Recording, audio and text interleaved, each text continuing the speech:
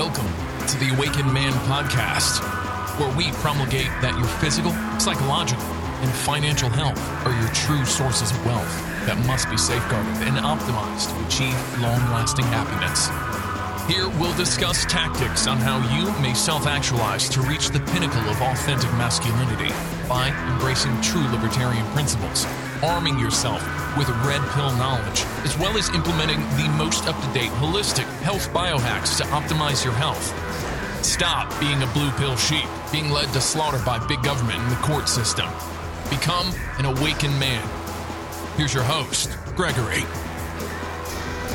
Hello everybody, this is Gregory and welcome back to another episode of The Awakened Man. I hope you're doing well today. Today we're going to talk about, of course, the seminal Supreme Court decision overturning Roe versus Wade from 1973. I think most of you guys know how I feel about this. I am ecstatically overwhelmed and happy for a variety of reasons. Roe v. Wade was a bad law. I've always been a firm proponent of federalism and states' rights. That's the libertarian bent in me. I've never voted Republican. I've always voted third-party conservative. And so from that perspective, it going back to states' rights made sense. That's what it was pre-1973. Each state determined it. So there was abortion, legal abortion prior to 1973.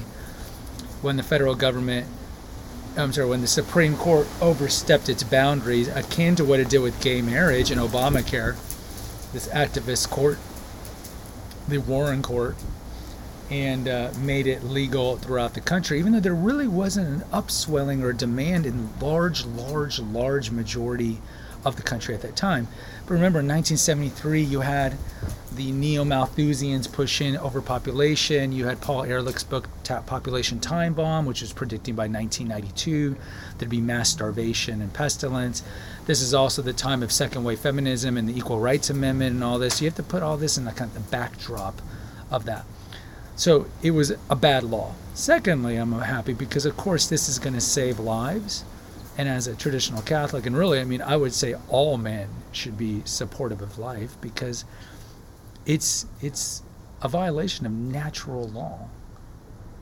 Not even religious law or civil law. It's natural law that's wired in us. Thou shalt not kill. And why does that not apply to the unborn? The unborn are humans. They have their own unique DNA, which was created at conception.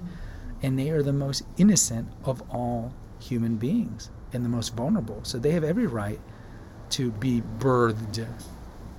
It's not my body, my choice. It's not like it's a wart that's growing on a woman's body. It's a separate human that must gestate in one of the sexes, so it gestates in the female. So of course, it is a human. It's no denying. All you need after conception is food. Implantation leads to food and growth of the baby growing. So it's no different than a baby being born, and then from the baby being born, it would die immediately unless it got what? Food. So it's no different. And look, if you guys know anything about dilatation and evacuation or D&Es, they're horrendous. They cut off the infant's arms and then they make an incision into the skull and suck out the brain while the baby is feeling everything. I really recommend, if you are on the fence about abortion, go watch the old documentary, which is on YouTube, I believe, called The Silent Scream.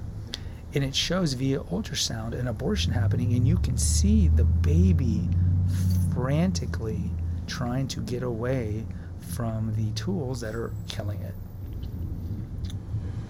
So yes, I am very happy with this ruling. It's in traditional circles, this is something that we've been praying for, literally praying daily for, and for fighting for 50 years. And it's just the beginning of the fight. I predict a lot of the kind of cultural Marxist, Saul Alinsky, agitprop types, protests, riots, even assassinations as this goes state to state. I really see a lot of bad things, kind of like pre-Russia from 1905 to 1917, especially 1917. I see a lot of that kind of Russian Revolution period between the Girondists and Jacobins before the Reign of Terror. I worry. But again, a government cannot condone an evil. And it says a lot that government, at least on the federal level, is no longer condoning an evil, which is the murdering of human beings. So I give the Supreme Court justices credit. I say on a religious level, I would love to see what Sotomayor, Kagan, and Breyer, when they die, what are they going to tell Christ? Why did you vote against protecting the unborn? Good luck on that one, guys. I pray for your repentance. I really do. And look, I understand some of you guys are young. Some of you might not agree with this. In my 20s, I'm sure I had a more moderate view of abortion because I wanted to have sex and get laid. But as you get older, you realize, atheist or religious, that abortion is an inherent evil. And a lot of people say, well, but conservatives support the death penalty. Conservatives don't care about the poor. No, they're not mutually exclusive of one another.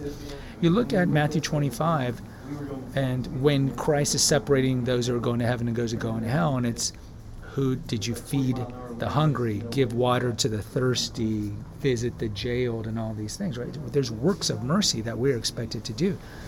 So those works of mercy include helping the needy, helping the sick, but also include protecting people and protecting the unborn, because the unborn are human beings.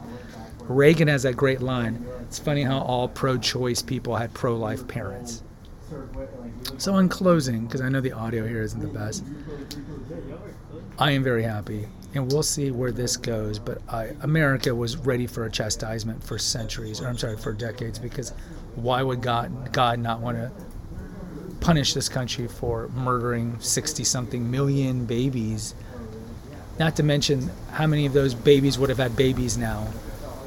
And not to mention all the babies that are killed by contraception. Because most contraceptives are abortifacients. They don't stop the ovaries from releasing eggs. They thin out the uterine lining. So conception still occurs, but the quote baby, close quote, can't implant in the uterus and therefore is flushed out. So it is abortifacient. So it's a good thing, guys. And I hope you see that as a good thing. We do care about women's health. Planned Parenthood doesn't. Planned Parenthood always says we care about we give women's services. It's funny how immediately when abortion is restricted in some of these states, Planned Parenthood clinics have to close. Why do they have to close? Because the abortions where they're money makers. They don't give prenatal vitamins for free to women. They don't give wellness checks. They don't give free blankets and milk and all these things. No, it's the unplanned pregnancy centers, which are typically run by Christians, who do these things. So don't fall for the idea that Planned Parenthood cares about women. They care about sacrificing children to Moloch. They care about getting the tissues, the fetal remains, and selling them to places to do research on. And it's frankly satanic. And I pray that if some of you don't agree with this, that you will pray on this and you will come and have an epiphany, because abortion is an inherent evil. No, even in rape and incest, two wrongs don't make a right, and you don't kill an innocent child because they were conceived in a violent act. You don't. And you've even seen people who've grown up who were products of rape and incest, and of course they're grateful that they're alive. They're grateful that they're alive. So hopefully you'll come to an understanding of this. Guys, if you appreciate my content, please post an honest review either on Spotify or Apple. There's 2 links in the episode notes. One's for PayPal and one's for Naturopathic Earth, the website, so you can check out all the old episodes. And please subscribe or follow to The Awakened Man, to Female Holistic Health Apothecary, and to Confessions of an Overweight Child. Until next time, take care, God bless, and pray. Thank you for listening to The Awakened Man Podcast. Find us on Facebook at The Awakened Man Podcast page. Subscribe and post an honest review on Apple Podcasts, and consider donating to our crowdfunding account. And remember, freedom is better than Needham. Until next time. Music courtesy of 9 Inch Nails.